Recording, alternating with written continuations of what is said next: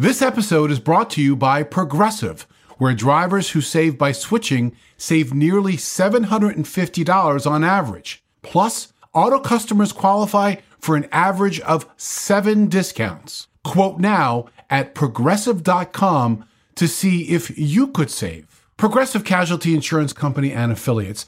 National average 12-month savings of $744 by new customers surveyed who saved with Progressive between June 2022 and May 2023. Potential savings will vary. Discounts not available in all states and situations. This show is sponsored by BetterHelp. What's the first thing you'd do if you had an extra hour in your day? Go for a run, take a nap, catch up on your favorite true crime podcast, or grab a lunch with an old friend. Therapy can help you find what matters to you so you can do more of it. If you're thinking of starting therapy, give BetterHelp a try. It's entirely online, designed to be convenient, flexible, and suited to your schedule. Learn to make more time for what makes you happy with BetterHelp. Visit BetterHelp.com/AOM today to get 10% off your first month. That's BetterHelp, HELP.com/AOM. Previously on Anatomy of Murder. On any normal case, if somebody goes missing, everybody, family, friends, they chomp at the bit to help out. In this particular case, it didn't feel like that at all. May I help you? There's a neighbor of mine that was reported missing by her husband today, and her name is Valette Torres.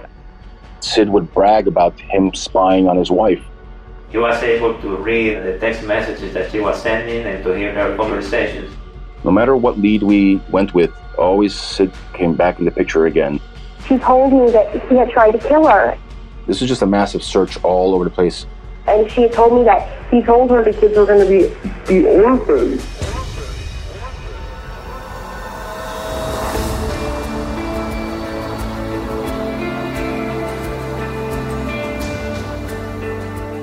I'm Scott Weinberger, investigative journalist and former deputy sheriff. I'm Anna-Sigga Nicolazzi, former New York City homicide prosecutor and host of Investigation Discovery's True Conviction. And this is Anatomy of Murder.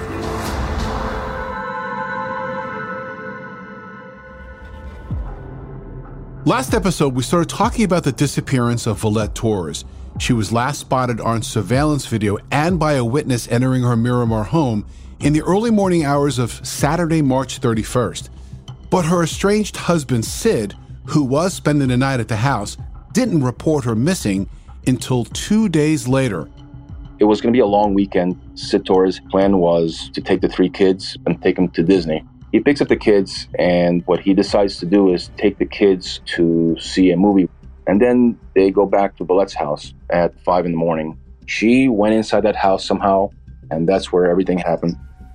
It really hit me like, oh my God, he was never going to Disney World. He planned this. So you're saying that the Disney trip was just a ruse so Valette would think the house is empty? Right. They weren't supposed to be there. You know what? I did hear that, and I didn't even put that together. Because remember, he was going to take them to Disney World. They were going to stay at the parents' house. He claimed that was because the kids didn't want to go there, which that was probably BS too. That it was just his way of not to say to the kids, oh, we're actually going to go stay home. Because remember, they're getting a divorce. He doesn't stay there. So he gets into the house and he's waiting there, just waiting for her to get home. Detective Jonathan Zeller and his team took over the investigation on day 1. All throughout the investigation, there was never any bank activity, no credit card activity, no cell phone activity. There was nothing. It's like she fell off the face of the planet. Instead, they suspected that something sinister had happened to her and that her husband, Sid, was behind it. It didn't matter throughout the whole entire investigation. No matter which rock we turned over or whatnot, there was always Sid Torres underneath that rock. Everything always came back to him. Her 3 young kids, remember, are still inside that house. They are with their father. And just think of what it must have been like for them, how scary each moment, each hour that ticked by, and they had no idea where their mom had gone. In the early days of her disappearance, Detective Zeller and his team pulled together a massive search in the area of Valette's Miramar home. They worked with several agencies and used all sorts of investigative tools to look for Valette, including cadaver dogs. Now, just a sidestep here. One of the highlights of my law enforcement career was working as a canine deputy. My partner, Czar, was trained in both patrol and narcotics, and for those of you on my Instagram at Weinberger Media, I've posted a picture of us working back in the day. Over the years, the use of canine dogs in law enforcement has evolved from traditional search and apprehension to the ability to sniff out COVID-19. It all comes down to their smelling ability, which is 10 to 1,000 times greater than humans. No two humans smell the same, but the scent of a decomposing body does. This was a big search with many officers, detectives, canines, you name it. The whole entire neighborhood was canvassed. Not to mention, there's also canals or lakes in that area, especially behind her house. We brought the dive team out there. We brought the boats out there. I mean, we just went and looked through everything. And then there's a real find, maybe a real clue, maybe even Valette. I remember this one clearly. So there was one particular search where they found like a garbage bag and it just stunk so bad. And when they tried to open it up, they saw bones in there. Think of what investigators must have been thinking when they hear that come over their lines. But when they really looked more deeply into that bag, it didn't turn out to be Valette. In fact, the bones were not even human bones. It was actually a dead chicken in there. Could not find anything whatsoever. While the search is still on to find Valette, investigators are also looking to build a case against Sid or rule him out. I'd really be hard-pressed to think that there's anyone out there who isn't thinking to themselves, we know, Sid did it. But did what? We don't yet have evidence of an actual crime. It's likely, but they're just not there yet. You need to be able to actually prove, remember, beyond a reasonable doubt, not only the who did it, but the what happened. And in this case, that a crime actually occurred. The penal code doesn't include a charge for suspicion. Much more work needed to be done. So up to this point, he's pretty much being cooperative. Now, while suspicious, he's still talking. It's very clear that he is jealous of these outside love interests, or at least relationship that his wife has had as their marriage has slowly been crumbling. But what they soon learn from friends is that obsessiveness has turned to manipulative. As an example, Sid had cancer, or at least is what he told many of his friends. Did either Sid or Valette ever tell you that Sid had cancer or anything like that? Yes, Valette told me that he told her that he was sick, he was very ill. Here's an interview between Detective Zeller and one of Sid's friends. Now listen closely, the audio quality is not great. That's one of the reasons why she stayed with him, because he started saying that. And I told her, listen, ask him to take you to the doctor with him. You want to support him, you want to be with him, but he never took her. We never knew for a fact that he was sick. In fact, he's healthy now. And that's when I said, listen, I think that he might be manipulating you. But that was my impression. I hate to say it, but as I'm listening to these different things that are being uncovered and found out about Sid, he is a character I have seen before. And I use the word character because it's almost like if this was a script book, and I certainly wish it was rather than true life, that you can start to tick off the boxes of some of the things we start to see when there's ultimately something explosive that spiraled and ends up as a crime. I even think about it on a case that we covered for True Conviction. There was a woman by the name of Diana Duvet who was killed by her then boyfriend, a man by the name of Michael Jones. And I'll never forget when I found out that one of the things they found out about his past, that his manipulativeness to get what he wanted and to keep the people he wanted close, was to actually go so far as to say he had cancer. So when I heard that here, it was yet another box being checked.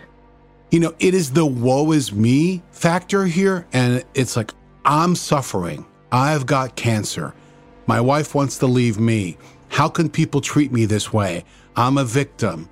Very often in these cases, they want to portray themselves as the victim when very often it is the other way around. And she's like, oh, and by the way, he has cancer. I'm like, really? He has cancer? Here's a piece of another interview with another friend of Sid's that gives us even more of an inside look. I'll tell you this, not that I've spoken to his doctor or anything like that, whatever, but I don't think that he has any sort of cancer. He doesn't have it. I think that was a way of him getting attention. He lied. He never ever had cancer. In the months leading up to Valette's disappearance, Sid's controlling behavior was evident, especially when it came to her seeing another man. He was insecure, jealous, and concerned he was going to lose her, but he was also with somebody else.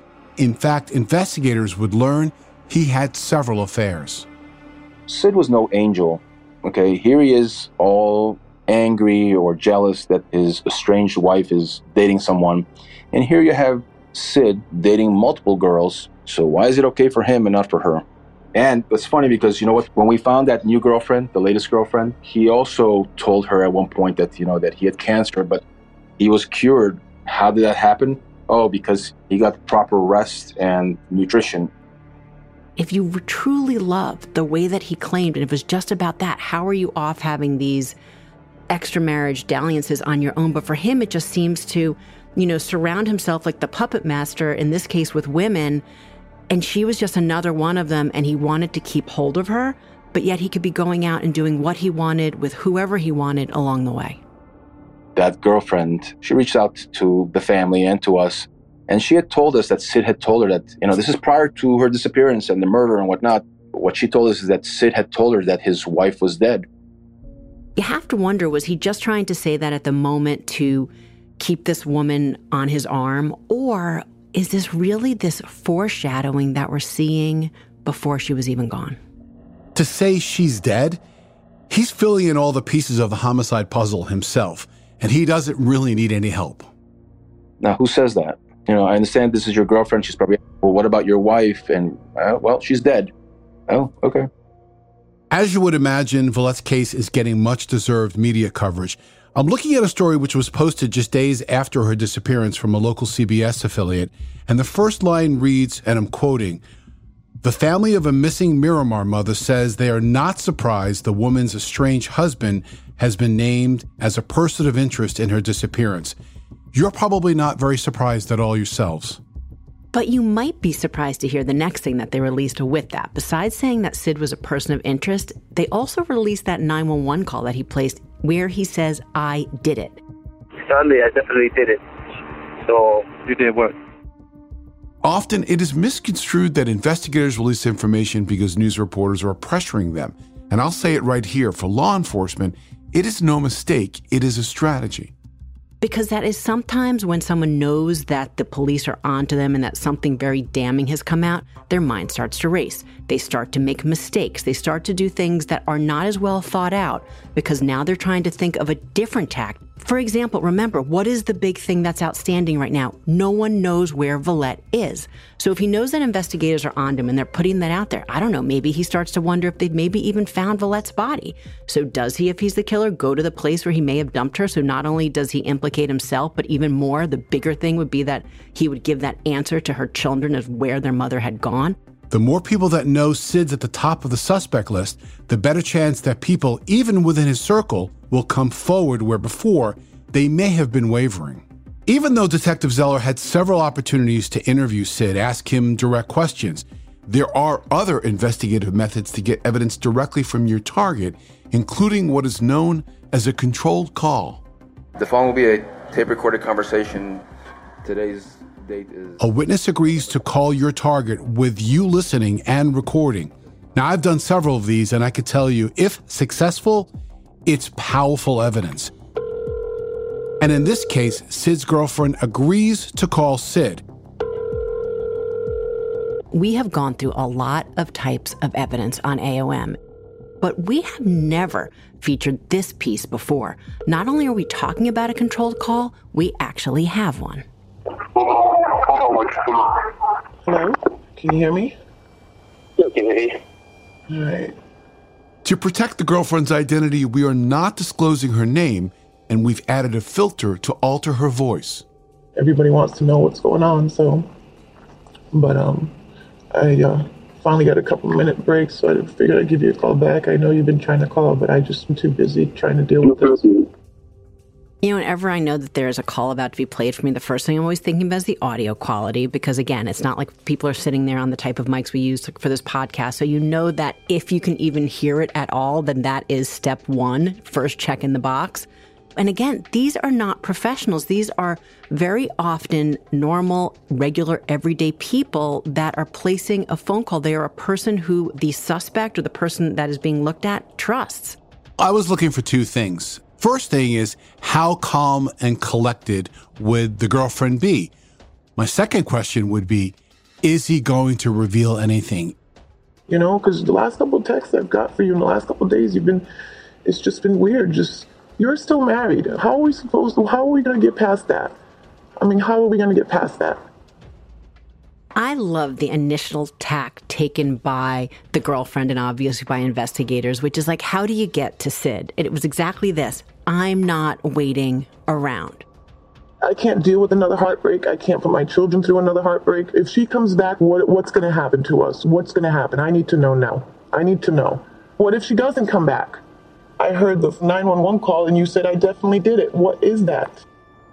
They really knew that maybe the best way to get to him was to kind of dangle that she may be walking away until he can alleviate her fears that the relationship between him, Sid, and her, the girlfriend, is now cemented because there is no longer anything between them to keep them apart. I totally agree. The three words that always come up in these types of control calls is keep them talking. I mean, the fact that she goes in and spends the first portion of the call not asking questions about the wife, about where she may be or what happened. It's about, what about me? Can you get a divorce? I mean, I don't understand. How are we going to move forward? It's about personal things with her, warming him up and dropping his guard. Please tell me. I need to know. I need to know what to do because either we're going to continue or we're not.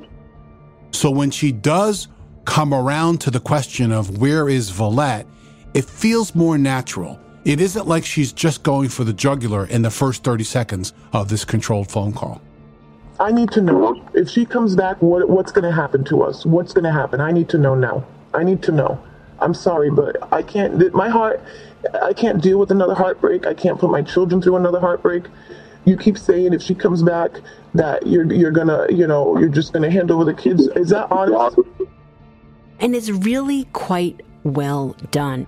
That she wants to go through all the different scenarios to know only how it affects her, and will he alleviate her fears of them being apart by somehow slipping and giving something that gives investigators the evidence that they're hoping to get. How long am I supposed to wait? You said if she comes back, you're going to have her sign divorce papers. But what if she doesn't come back? Well, how long am I supposed to wait? Then now what? You know what? I don't know. That's a big question I still have.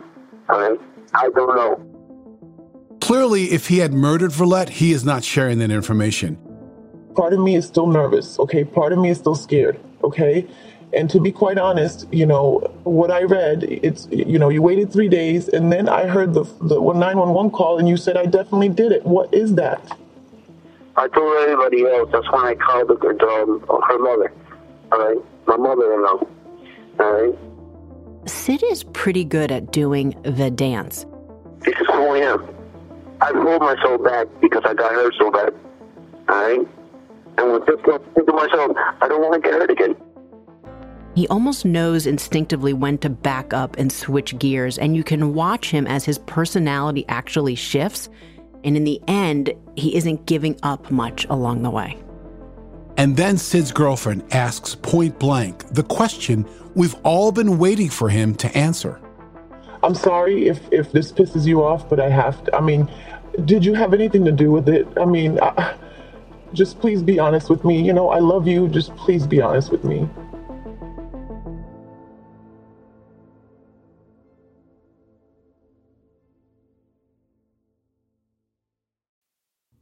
I've always said that information is powerful, so I've got a question for you. Have you ever had the feeling that someone wasn't being fully truthful with you when you needed to do a gut check because you're pretty sure something wasn't adding up about someone's past? Well, you should turn to Truthfinder. Whether it is a neighbor or a random phone number that keeps calling you, Truthfinder has you covered. You can search for people by their phone number, address, name, email, and more. Truthfinder can be especially helpful for running confidential background checks on anyone you're planning to meet from online dating apps. If you're on a dating app, you need to be on Truthfinder as well. Truthfinder helps you identify potential threats so you can avoid them and protect yourself. I found the website at truthfinder.com easy to navigate with lots of smart tools and shortcuts. Critical information could be just a few clicks away. Go to truthfinder.com/anatomy for a special Anatomy of Murder offer. That's truthfinder.com/ANATOMY to access your special offer today. Would you love to learn another language but put it off because you think it's way too hard or you just don't have the time? Then Rosetta Stone is for you.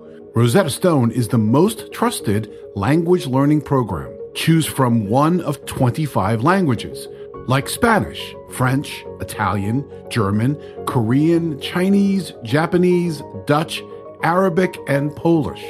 Fast-track your language acquisition with immersive lessons designed to teach you to pick up languages in a natural way.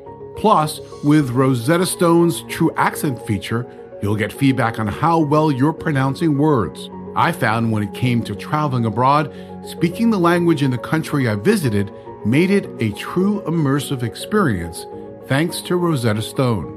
Don't put off learning that language, and there's no better time than right now to get started. For a very limited time, Anatomy of Murder listeners can get Rosetta Stone's lifetime membership for 50% off. Visit rosettastone.com/anatomy.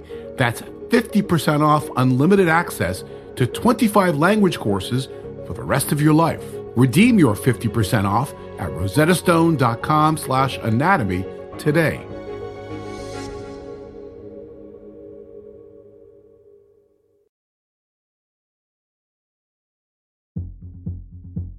So now Sid's current girlfriend is working with police, and after 30 to 40 minutes into a conversation on the phone, she really starts to dig in what actually happened to Valette.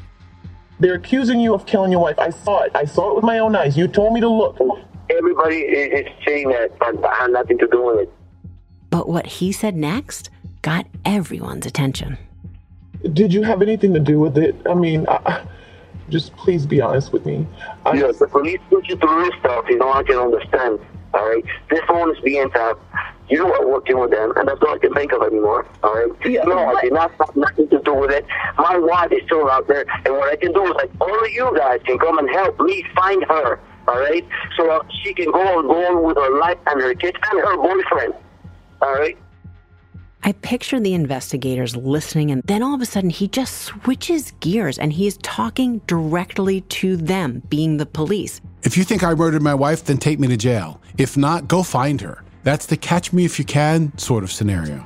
He doesn't actually know that they are tapping the call. This is yet another shift in the Sid Torres gears of his mind, that he's like, aha, maybe that's why she's doing it. So again, he's testing her too at the same time. But they basically know that the gig is up, and at least at this point, it is much less likely that he is going to give up anything when it comes to Valette. In several of the interactions with police, he seems to be setting up not only his alibis or his timelines, he's trying to control the investigation from his side. Adding to his already established unusual behavior was this.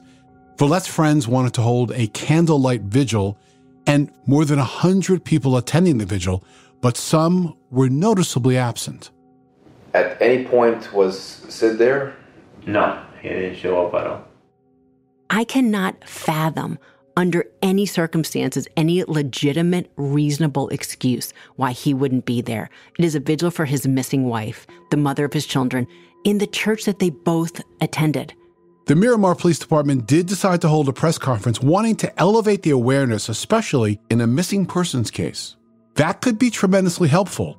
Also, most helpful is reporters having an opportunity to talk to family members. But here, once again, Sid was a no-show. We had another event where we distribute flyers. This included family members, officers, friends, everybody. And Sid was also invited to that, and he did not show up. My question really is, what was he doing to find her? And I could also tell you what he wasn't doing. Organizing any search parties, putting up missing posters, going to the media and asking for the public's help in finding his wife. Clearly, he wanted everyone else to do something that he wasn't even willing to do. When it comes to Sid's behavior, it isn't that he's becoming elusive or getting out of town, but he really just takes the sidelines and starts to almost wash his hands of it completely, which is also strange behavior. When he made that 911 call, maybe in his mind that 911 call was the only thing that he needed to do. Say, hey, my wife is missing, and that'll be the end of it. No contact with police, no interviews, and nothing like that. By this time, investigators had conducted dozens of interviews with Villette's family members, friends, and co-workers, and a pattern of information was developing within those conversations that Sid had a mean streak. Sid had made it clear to investigators from the beginning that he was hurt about Villette seeing a coworker. He showed his insecurity and his vulnerability about that, and the guy's name, the coworker, remember, his name was Zoe. But Sid's emotions and behavior started to show themselves to be far more erratic and violent. So I'll give you the example of a close friend of his that Sid confided in, and this is prior to her disappearance. When he spoke to him, he told his friend that he wanted to kill Zoe in order to get him out of the picture. He told his friend also that if I don't have her, nobody will. Either she's with me or she's dead. And then keep one thing in mind too, he actually called up Zoe a couple times and actually threatened him to stay away from his wife. Remember, Sid and Villette are supposedly actually getting a divorce during this time. She is open about the fact that she is seeing other men. But he still goes the length to see this other guy to threaten him to stay away from his wife. The friend also told us that Sid had inquired about trying to obtain an illegal gun. It soon came to light that there was actually an incident that Villette had told a friend that Sid had strangled her, choked her to the point that she came very close to blacking out. What made you break up with him? And she said, well, last year, she said, he was choking me. She said, what? He almost killed me? Because all I remember is I started seeing colors, and colors went to black, and I was losing my breath. Believing someone may have a tendency for violence isn't direct evidence. Getting information that an incident actually occurred is. And that's what police were able to uncover. And that wasn't the only time that happened. There was a second time, too. You spoke to Villette one-on-one. Did she ever complain about anything physical? One Sunday, he called me, I will say at 7 a.m. on the phone, and she was crying. She told me that he got very upset, and he pushed her, and she fell on the sofa and then to the ground. So she ran upstairs, right, to her bedroom, and that's when she called me. At that moment, she was afraid of him. And that's when the friend decided to go to the home himself to make sure she was okay. When he arrived at the Torres home, no one answered the door, and that friend kept ringing the doorbell and banging on the door, and after a few minutes, Sid opened the door crying. The friend could also see Villette. When he asked her questions about what happened, Villette said that after she called him, Sid locked her in the bedroom, threw her phone under the bed, pinned her down, and began to choke her. I know why. She never told me, but I know why, because if she did, they were going to take him, to jail. And he didn't want her kids to see that. She didn't want to, to separate the family. She knew that if she did that, and not at that moment, but previously, in one of many conversations, she said she didn't want to break the family in two, because that's what happened with her family. And the reason, you might be asking, of why that violent attack took place was because Sid was confronting Villette about finding out that she was dating another man. He was so upset because Villette was being unfaithful to him.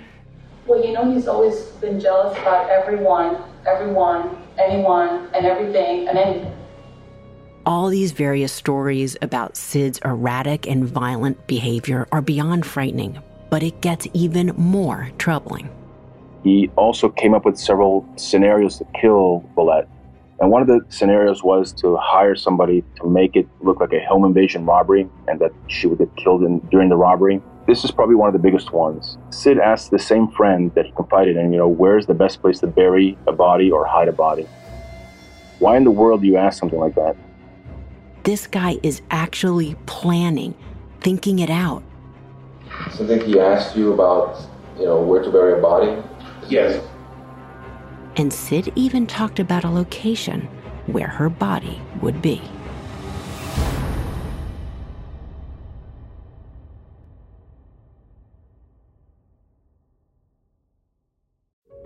Receiving a gift from a loved one is always a nice surprise, but it's also great to shop for yourself because then you know you'll end up with exactly what you wanted. Who doesn't like that? Especially when it comes to something as personal as jewelry. And whether you're buying jewelry for yourself or for a special someone, there's no better place to do it than BlueNile.com. Blue Nile offers some of the highest quality standards in the industry, with thousands of independently graded diamonds and fine jewelry at prices significantly below traditional retail. They also offer peace of mind with every purchase, with 30-day returns and a diamond price match guarantee. If you have questions, Blue Nile's jewelry experts are on hand day and night via phone or chat. For me, I know what I like, but I also consider myself a bit of a novice when it comes to jewelry quality. I recently shopped at Blue Nile for a gift. I knew I wanted gold and some sparkle, but beyond that, I wasn't sure. Blue Nile's experts didn't make me feel silly for asking as many questions as I did. And by the end of my call, I felt confident in my purchase choice and a bit more knowledgeable too. And the convenience of shopping at Blue Nile right from my living room can't be beat. Go to BlueNile.com to find the perfect piece today. That's BlueNile.com, BlueNile.com.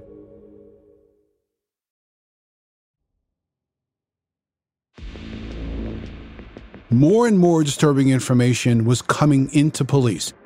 Testimony from Sid's friend about how he wanted his wife to be dead and where's the best place to bury a body. These are all big things that, just to an average normal person, they're like, seriously? And this guy has nothing to do with it? I don't buy it. Considering this was Florida, Sid thought he had the best solution on where to get rid of her body. And his friend jokingly suggested a location. As I do, we have the Everglades right here. The Everglades. The Everglades is really two things. It is this beautiful, natural wonderland, but it is also, by the same token, this humid, mucky marshland that goes on for miles and miles. It also is less than an hour away from Miramar. If she was indeed dumped, or her body was dumped in the Everglades is so big and vast. Here's also some interesting facts to add to some context of just how often the Everglades are used as a dumping ground. As of 2021, there are more than 300 cases of unidentified bodies still waiting to be ID'd, of which 233 are still considered active cases. I know that we always say, this is like a needle in a haystack. This is a little more than that. This is, which haystack? Whether it's in the movies, television shows, or just books about true crime, the Florida Everglades has always been referred to as the perfect place to dump a body. I started going there as a kid, and I've been there many times, but always when I picture it's the same thing. I picture these gray, large reeds everywhere and a lot of muck, and I always think alligators. It's estimated the Everglades are home to more than 200,000 alligators. They're vicious creatures who are known to rip apart and consume human bodies, literally leaving not a trace. For all we know, is it possible that, she may have been eaten by animals out there, alligators or whatnot? That's possible too. I don't know.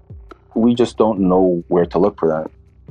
It is not uncommon for law enforcement in Florida to respond to reports of an alligator sighting.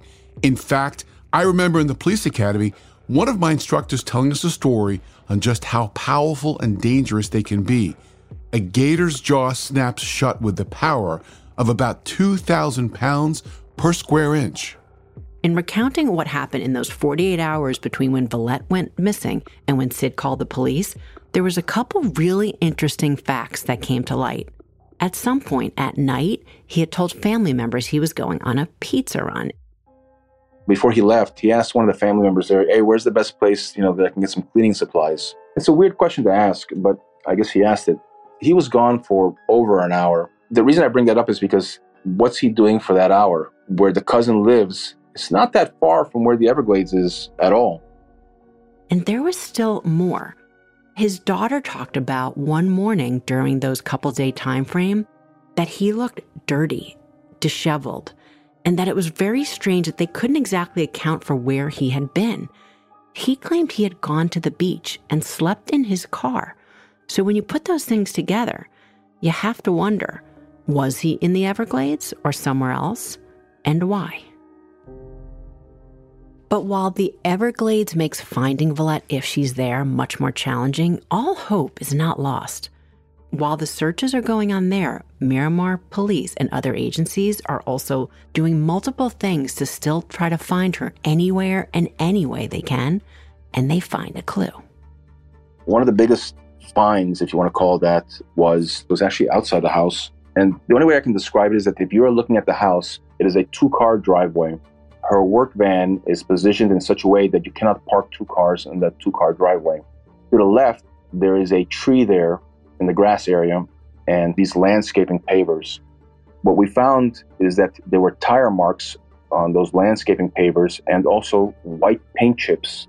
Why do I say that? Is because if you look at Sid's car, he had a spare tire on his car. And on top of that, he had some damage to the bottom portion of his car as well. And what we assumed happened there is that after he killed her, he had to take her body out of there. So he had to bring his car closer. Now, because her work van was parked in such a way that you couldn't park or get another car in there, he had to actually fit it in. And by backing up the way he did, he went over these landscaping pavers and he gunned it, because you can see tread marks on the pavers.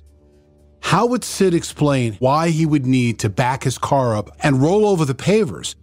It is the simpleness of paint chips, which is the type of evidence that I always get excited by. Because who cares? It's paint chips. But yet maybe, just maybe, if they put the other pieces together, this is the piece that just might mean everything. After we sent those paint chips for analysis, it did come back that it was consistent with paint from his car. And with that, hold on, because there's still more. Remember when we talked about the fact that Detective Zeller had canine cadaver dogs deployed for the search? The canine team would hit on an area in front of the Torres' home.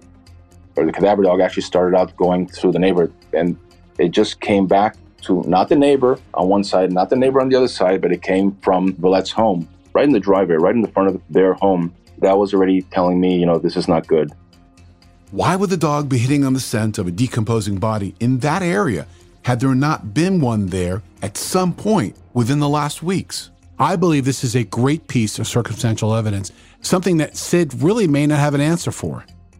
When we got Sid's car through a search warrant and we brought it back to our department, we had 2 separate cadaver dogs, one from our department and one from the Palm Beach Sheriff's Office. And separately, independently, one dog was sent to try to detect whatever they could with the car. The Miramar dog was the first one, and he actually jumped into the trunk and sat there, and that's one of his indications of an alert or a hit. The next dog, same thing, also another hit in that trunk. So, 2 separate dogs indicating the same thing. Her body was inside that car. And it is that piece, again, not by itself, but when you start to put it all together, that now it seems clear that police finally have enough for arrest. It was pretty much the combination of everything. At that point, we're like, you know what, enough is enough. And we obtained an arrest warrant for him, and we made the arrest on him. We talk about these cases, these circumstantial cases, often as a puzzle. And while they're still somewhat figuring out the order of what happened when, you're still kind of moving the pieces around, now it is really clear you can at least see what that picture is supposed to be. And that means that when they have compiled all this evidence, now it's time to go get Sid and get him off the street. So when we arrested him at his parents' home, he immediately lawyered up. We didn't have a chance to interview him anymore after that. Sid Torres was charged with 2 basic but distinct crimes: the murder of his wife, Valette Torres, but also various counts relating onto all that spying that he was doing on her. So here we go. We've got the threshold for an arrest, and Detective Zeller and his team are preparing with the prosecutor's office a case without a body. Anna-Sigga, no body cases, they're difficult. This is yet definitely another hurdle, and it's a big one, but I don't see it as a wall that can't be climbed. And I think anyone that handles these no-body cases, which I can tell you right now, I myself have personally never handled one of them. I have supervised them, I've been involved in them, I've watched other colleagues of mine do them, but I've never done one myself. And similarly, Detective Jonathan Zeller had also never done a no-body case up to that point. Usually in homicides, we have a body that we deal with. But in this case, we had no body, and that was probably one of the most intriguing parts of this case. The perception is that these types of cases are challenging. And they are. However, when you look at the numbers, there's a pretty good conviction rate. Nationally, about 86% of no-body murder cases that go to trial result in convictions. Compared to all other murder cases, the conviction rates there are about 70%. Whenever you have a circumstantial case, and a no-body case is going to be a different version of that, you have to make sure that the jurors are going to get it. So you try to explain it in the simplest of terms. We often use the example to prospective jurors of whether it is in fact raining outside. Maybe the jurors have not seen out the window, they haven't seen for themselves that there's rain. However, if a person walking into the courtroom is wearing a raincoat that is wet, they're holding an umbrella, maybe there is droplets coming off their face, you could see that their clothing is wet, well, then they are going to come to the obvious conclusion that it is likely raining outside. And it is the same thing when it comes to no body. She just didn't walk up and leave. Through the investigation, we know that her cell phone dead, no credit card activity, no banking activity, no flights out of the country. But in this case, Sid, who has shown to be an obsessive, narcissistic, master manipulator of women, his wife, and of this investigation, he was going to do whatever he could to come up with a way to get out of these charges. But would it work?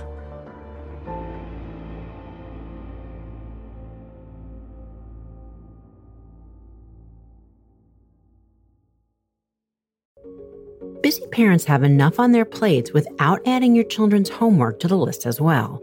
IXL is an excellent resource for homework help, which is especially nice for parents who are rusty on school info themselves.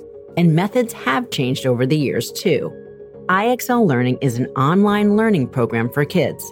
It covers math, language arts, science, and social studies. It's designed to help them really understand and master topics in a fun way with positive feedback. And you get one site for all the kids in your home, pre-K to 12th grade.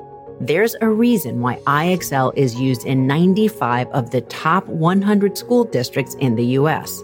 Backed by research, kids using IXL are scoring higher on tests.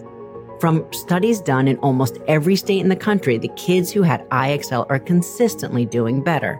If your child is struggling, this is the smartest investment you can make.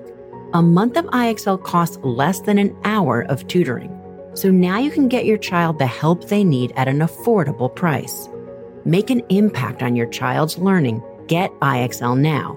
And Anatomy of Murder listeners can get an exclusive 20% off IXL membership when they sign up today at IXL.com/anatomy. Visit IXL.com/anatomy to get the most effective learning program out there at the best price. Today's episode is brought to you by Philo. Remember when cable was affordable? You probably don't, because it's been so long since it was. But if you love TV and love saving money, Philo is your solution. Philo has shows, movies, and live TV for just $25 a month. You can even try it for free with their 7-day free trial. No contracts, no commitments, no hassles. Just a better way to watch TV. Philo has an unlimited DVR for 1 year and allows for multiple profiles and multiple streams. Never miss a minute of shows like RuPaul's Drag Race, Married to Evil, Sherlock, and more. And you even get popular movies like Kill Bill and The Hunger Games. If you can't get enough TV, then there's no better way to watch. Philo has more than 70 channels like ID, BET, and MTV. Watch from your phone, laptop, tablet, or TV with Roku, Fire TV, Apple TV, Samsung, and Android TV. Try it yourself with their 7-day free trial. Sign up today at philo.tv/AOM. That's philo.tv/AOM to get 50% off your first month.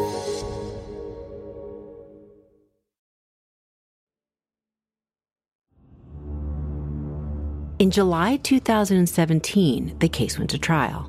And the theory of what happened to Valette was this: that she had gone out with a coworker for the night, that Sid had the kids, and remember, he was very likely spying on her. And then he came home with the children and stayed there waiting for Valette.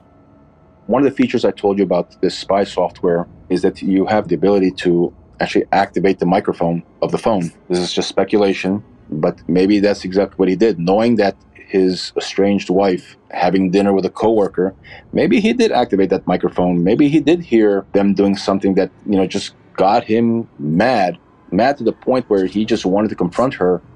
And that when her car pulled up, he heard the latch on the door that he had placed there himself, so he knew that she was inside, and then he confronted her. And then, most likely, exactly like he had done before, he choked her. And after she died, he disposed of her body by using his car, the one that we see the paint chips with up on the pavers right by the house. Investigator Zeller explained in court that there was a female officer. She was about the same size of Valette, that she herself could fit inside Sid's trunk, making the analogy that so could Valette. In this case, the defense didn't put much of a case up at all. They did, however, attempt to discredit the prosecution's testimony, including Sid's daughter, who heard the commotion on the morning her mother went missing. The defense tried to paint her as she's crazy, that she hears things. That didn't sit well with me at all. And that's just a different level of ick factor. His own daughter. Again, defense never has to do anything, but they chose that part of their tact was to go over the credibility of his young daughter, to say that she has her own issues and other things playing on her mind that would cause her to, make this stuff up. And that's just a whole different level of awful to me. In the end, the jury found Torres guilty of second-degree murder as a lesser-included offense of first-degree murder in several other counts due to the unlawful use of intercepted communications. I think we have to go back to Detective Jonathan Zeller for a moment and the way that he handled this investigation. Detective Zeller was locked on his target, but not for the reasons you may think. Often, the spouses of murder victims are the first to be investigated, and the majority of them are quickly cleared.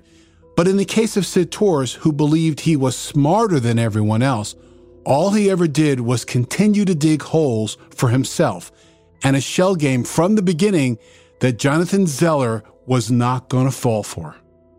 This particular case, I had two goals that I wanted to accomplish here. One was to solve this case and find out who murdered her. And that goal was accomplished. And goal number two was to actually locate her body. And that is the one thing till today that still bothers me, is that I did not achieve the second goal of finding her body. And for Detective Zeller, that means that his work, his goal, was never completed. But several months later, in October, during Sid's sentencing, another side of Sid appeared. Not contrite, not admitting anything. One courtroom observer called it the crazy Sid. He requested to speak to President Trump and stated, "Commander-in-Chief, the witch hunt ends here. Please come and talk to me." Torres also wanted to speak to the First Lady. And Anna-Sigga, for me, this is once again the master manipulator at work.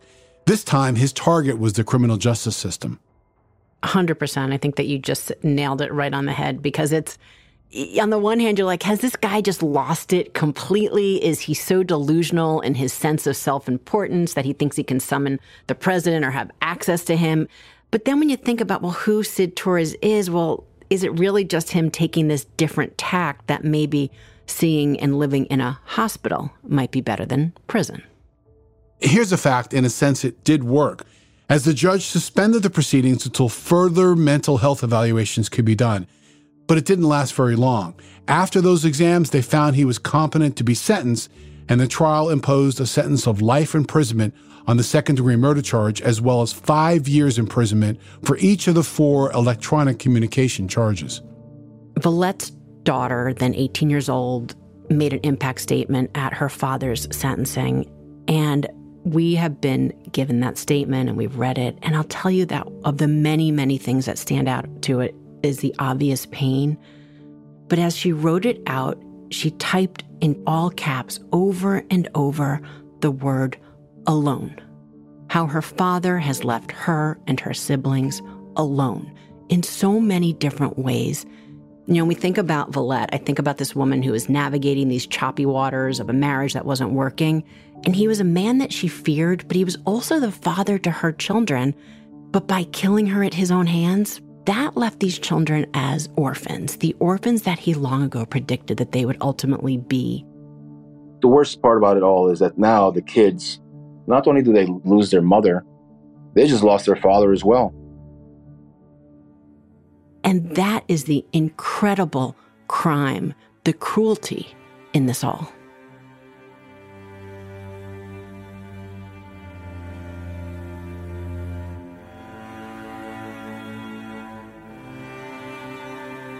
Tune in next week for another new episode of Anatomy of Murder.